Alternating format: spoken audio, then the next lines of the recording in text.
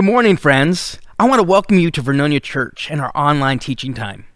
I'm so glad you joined us this morning. My name is Chad, and I'm the youth pastor here at Vernonia Church. I have the awesome privilege to speak with you this morning as we continue our series called The Peace Offer. We're going to be talking about an offered truth, and it's going to be a great day. But before we get started, I want to pray with you as we get ready to dive into this message. Would you pray with me? Father, we thank you for this awesome opportunity to hear about this offered truth that you give us. Father, I just ask that you would just prepare our hearts as we get ready to dive into this message, and that as we hear your words and as you speak to us, Father, that you would teach us about your love and your grace and your mercy through this peace offer that you give us. Father, we thank you for this day, this glorious day that you've given us. In Jesus' name we pray. And everybody said, amen. Now, we're in a series where we're talking about knowing God's peace. Now, King David said, when God leads us, he leads us beside peaceful streams. He leads us into his peace. In Isaiah 26:3, the prophet Isaiah says, "You will keep in perfect peace all who trust in you, all whose thoughts are fixed on you." Now, as we've been talking about this, he offers us his very own presence in our lives, and he gives us this incredible peace. And this morning, we are going to talk about that incredible truth that he offers us. And this truth will bring us the peace of God. And here's the truth that gives us peace. God's purpose for you is to be loved. Now, in 1993, the life of Mary Johnson would be changed forever. Her son, Laramiun Byrd, who was 20 years old, would get into an altercation with a young man named O'Shea Israel. Now, Israel was a 16-year-old Minneapolis teen who had been heavily involved with gangs and with drugs. But during this altercation with Byrd, Israel would end up shooting and killing Byrd. Israel would be sentenced to 15 years in prison. And during that time, Miss Johnson would go from wanting to hurt Israel for taking her son away from her to learning to love Israel. Now, after Israel was sentenced, Miss Johnson would repeatedly request to speak with Israel. And ultimately, he would finally agree to sit down with her face to face. She said, I wanted to know if you were in the same mindset of what I remembered from court, where I ultimately wanted to go over and hurt you. But you were not that 16-year-old. You were a grown man. And I shared with you about my son. Israel said at that point, Byrd became human to me. At the end of their meeting at the prison, Johnson was overcome by emotion and hugged him. The initial thing for Israel to do was just to try to hold up as best as he could. Israel said that he just hugged Miss Johnson as though she were his own mother. And Miss Johnson said, after Israel left the room, I began to say to myself, I just hugged the man that murdered my son. She said instantly that she knew that the anger and all the animosity and all the stuff that she had held in her heart for 12 years was gone. She had totally forgiven Israel. Now, Johnson would go on to found From Death to Life, two mothers coming together for healing. Now, this is a support group for mothers who have lost children due to violence. Miss Johnson holds a two-sided locket that she wears on a necklace. On one side is a photo of herself and her son, and on the other side is a picture of Israel. Israel says that sometimes I still don't know how to take it because I haven't totally forgiven myself yet. It's something that I'm learning from her. I won't say that I have learned it yet because, well, it's still a process that I'm going through. To that, Miss Johnson would say, I treat you as I would my own son. Our relationship is beyond relief. Miss Johnson and Israel actually live next to each other in Minneapolis, Minnesota. And when Israel falls out of touch with her, well, he is sure to hear about it. Israel says when she does, she's like, boy, how come you haven't come over to check on me in a couple of days? You ain't even asked me if I needed the garbage taken out. To this, Israel says that he finds it funny because it's like a real relationship with a mother. To that, Miss Johnson would say, my natural son is no longer here. I didn't get to see him graduate, but now you're going to college, and I'll have the opportunity to see you graduate. I didn't get to see him get married, but hopefully one day I'll be able to experience that with you. Now, Israel says that hearing this and hearing what she says gives him a reason to meet his goals. He says, and it motivates me to make sure that I stay on the right path, he says. You still believe in me, and the fact that you can do that despite all the pain I have caused you, it's amazing. With that, Israel would say, I love you, lady.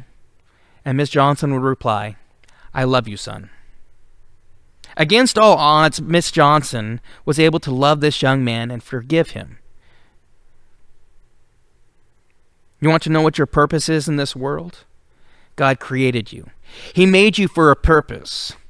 You don't dream up your purpose. You don't make your purpose, nor do you create your purpose.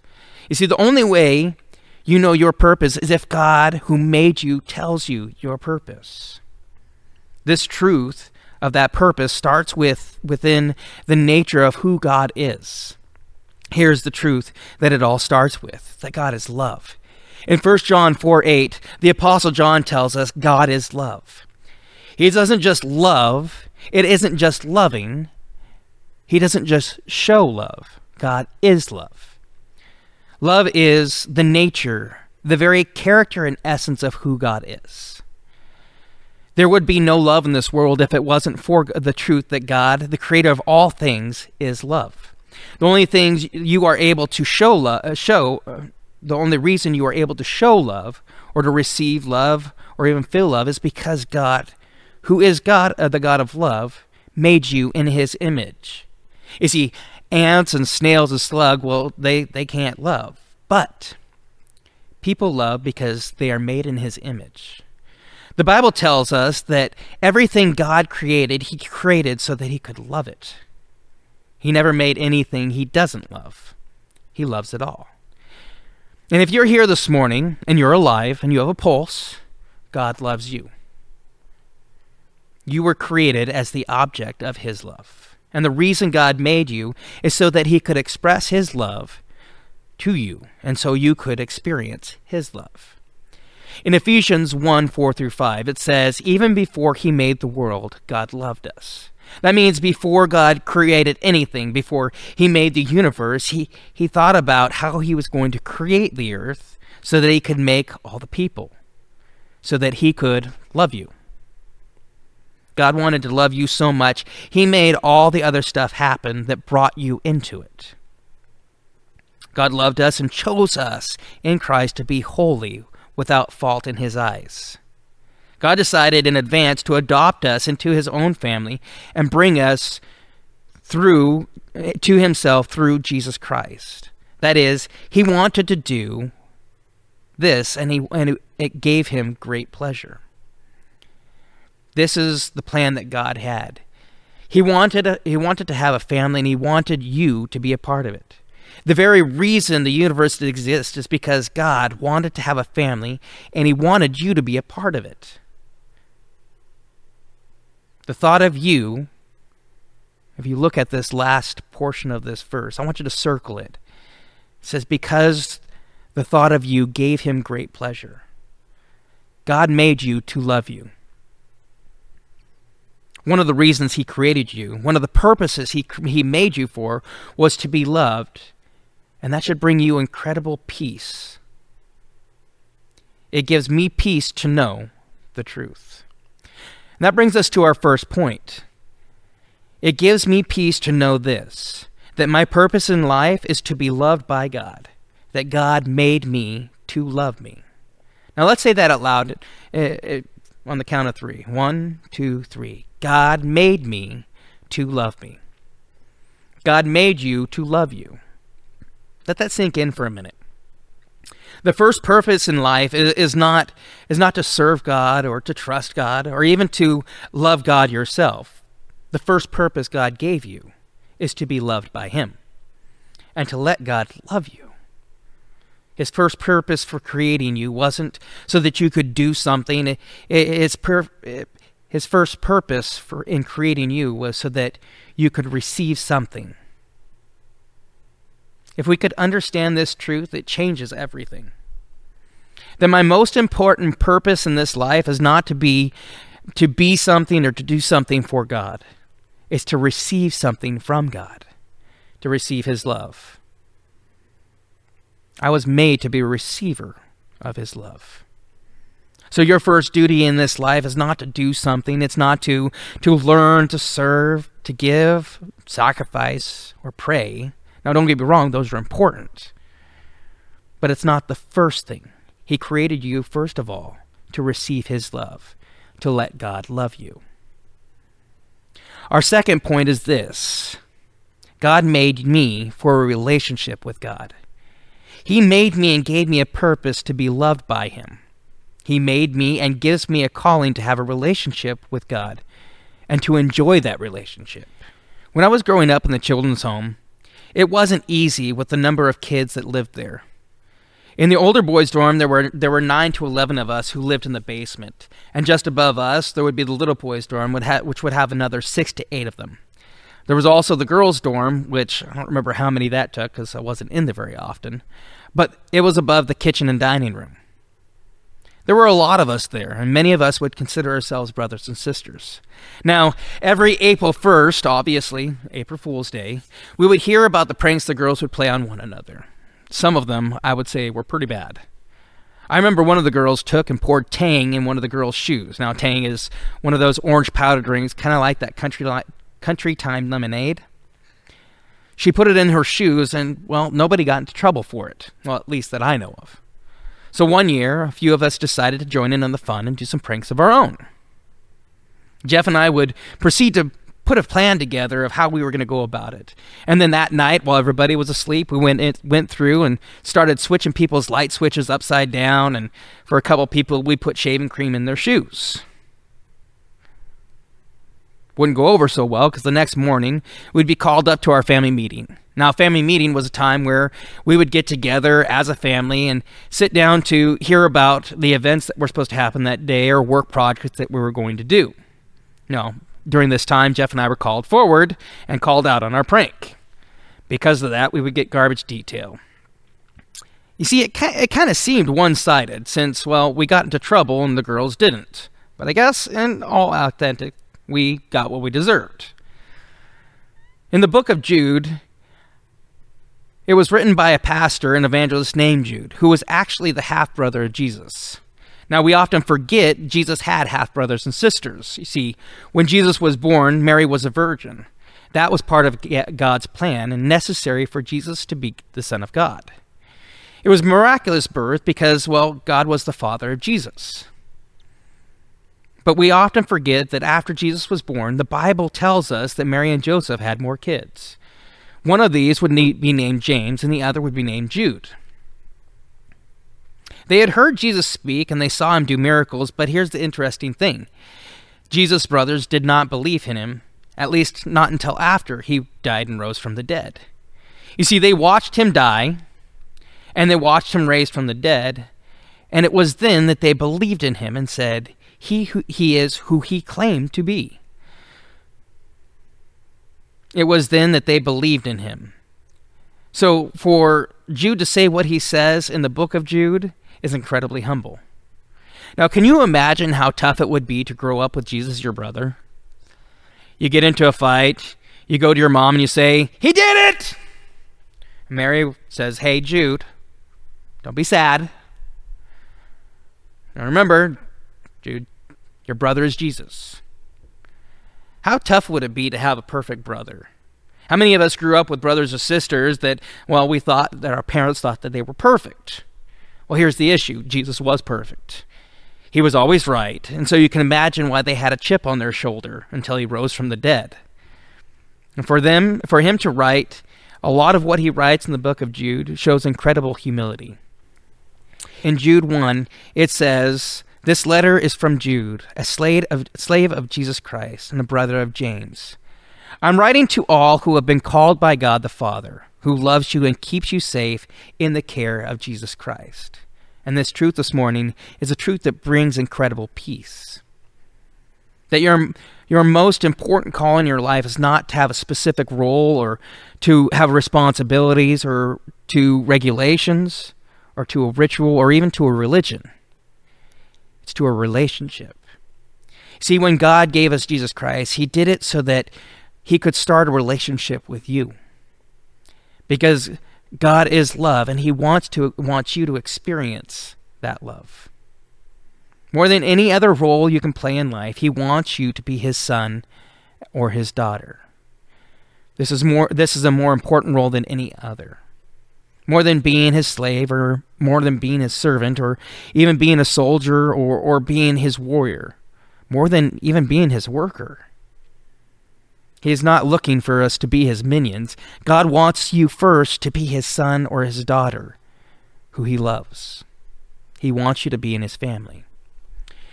In Romans 1:7 it says, I am writing to all of you who are loved by God and are called to be in his holy, to be his own holy people. May God our Father, the Lord Jesus Christ, give you grace and peace. Do you hear that? He says you are loved by God, that you are called to be his own. And knowing that truth gives us grace and peace. Our third point is this: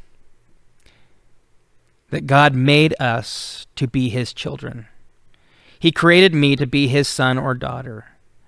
The relationship he created to be in is the relationship as a child has with their father. Now, this is one of the most important truths you will ever hear in your life, that the King of Kings and the Lord of Lords, the creator of all the universe, is interested in more than you being his servant. He wants you first to be his son or his daughter. God wants you to be in his family and to love you. Now, being away from your family can be difficult. I would say living in the children's home made it even more difficult. I lived in the children's home for 10 years. During that 10 years, I would barely see or hear from my biological family. Any time spent away from your family makes it so that you can never hear from them enough, but it can be really lonely when you don't hear from them very often at all. But I'll say some of this changed when my youth pastor, who was also a staff member, came to work for the children's home. Jake and Alicia's home would become what I would envision a family would be like. We would spend hours at his house watching TV, talking, making food, or eating good food. There were even times when Jake wanted to go see a movie or something, and he would ask us, "Hey, you want to go see a movie?" Or, "Hey, we're gonna make a run to Walmart. You want to go with us?" Or, "Hey, we're gonna go to Panda Express. You want to come along?" In this, he never asked us for money. He never required anything from us, and he took care of us like family. You see, to this day, I'm still in contact with them, and they are family. Because of Jake and Alicia's witness, the love that they had for us, even when we messed up, is one of the reasons I'm in youth ministry today. It's the reason I do ministry the way I do. If we're going to town and we have youth with us, 9 times out of 10, we're going to Dutch Bros, or at least getting a snack or something. What these two taught me is what I do as well. It's simply a picture of God's love for us as his children. In 1 John 3:1, it says, "What marvelous love the Father has extended to us. Just look at it. We're called children of God. That's who we are." We are named the children of God. We are called the children of God. And we are counted as the children of God. Because of this, we are children of God. This is your number one purpose in life. It's not to accomplish something. It's not to build something. It's not to become rich and famous or build some kind of great legacy. Your number one purpose in life is not to make something of yourself. No. Your number one purpose in life is to be a child of God. God created you and called you to be loved by him and to experience that love. The only thing is, the saddest part, most people will never truly experience that love. They might have heard of his love, and they might have heard of John 3:16. They may even heard somebody say, "Hey, man, God loves you." And they might say, "Oh, yeah, I know God loves me," as if it's bored them to death. But if it bores you to death, you still don't get it. Because if you got it, you would be so incredibly excited. You might have heard it with your ears and got it in your head, but you missed it in your heart. One pastor said a lot of people are going to miss heaven by 18 inches because they never really made it from their heads to their hearts. And I tell the students all the time, the longest distance you will ever travel in your entire life. It's not the amount of distance you will travel around the world. It's not the amount of times you go from coast to coast to coast. It's not even going from this earth up into the sky. Say somebody's in NASA and goes to the moon. The furthest distance we will ever travel in our life is getting what's up here, to believe it here and to believe it here. It's why your purpose is to experience God's love in your life. He said we are called children of God. Why would God call us that? Because God loves us. His love is incredible. It's huge. It's awesome, and it's beyond comprehension. He loves us on our good days. He loves us on our bad days. He loves us when we deserve it and even when we don't deserve it. The truth is, you can't make God stop loving you. There isn't anything that you could say or do that will make God love you any more or any less than he does right now. It's because God's love for you is not based on who you are or what you have done. God's love is based on who he is, and God is love. So your number one calling in his life is not to do something. Your job is not to impress God with what you do or what you can say or how many verses you can memorize. Your number one calling in his life is to humbly receive something, and that is that God loves you. In Ephesians 3:17 through 19, the Apostle Paul prays a prayer. And by the way, this is a prayer that Pastor Sam says he'll be praying for you this week, and I will be praying for you as well. He says, I pray then that Christ makes his home in your hearts as you trust him. Your roots will grow deep into God's love and keep you strong, and you may have the power to understand all God's people should. How wide, how long, how high, and how deep his love is. May you experience the love of Christ, though it is too great to understand fully. Then you will be made complete with all the fullness of life and power that comes from God. Do you notice that? He says that I pray that you experience the love of Christ. Not that you just know it. Not that you just have an idea in your head about it. I want you to experience it. I want you to feel it with every part of your being. To experience it emotionally, to experience it rationally, to experience it with your whole life. But the issue is we can never fully comprehend it. But he wants you to understand how wide, how long, how deep, and how high God's love is for you. And here are some truths that should give you peace. The first is God's love is wide enough to be everywhere you will ever go. There is no place in this world that you can go where God won't love you. There's no place in the universe that you can go where his love isn't there. God's love is everywhere. It's in the bars where people are drunk. It's in the shady parts of the city. It's in the hotels and the motels where people are selling themselves. It's even in the slums. It's in the places where the poor are. It's in the prisons. And it's in your homes. There is no place God's love is not. Now you might say, well, I don't see it there, but that doesn't mean it's not there. There are a lot of things in this world that we can't see. Take, for example, radio waves and television waves and cellular waves. They're traveling through the air right now, and we can't see them, but your phones and your radios and your televisions, well, they pick up on them. You can't see them until you tune into them. Now, you may not see God wherever you are, but if you tune into your receiver, you will experience his love. You will know he is real, and as I'm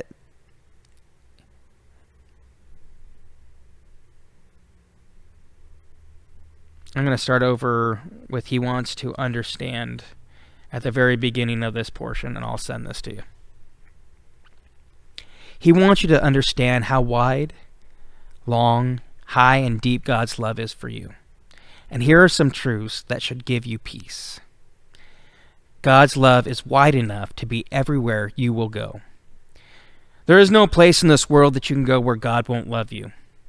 There is no place in this universe where his love isn't there.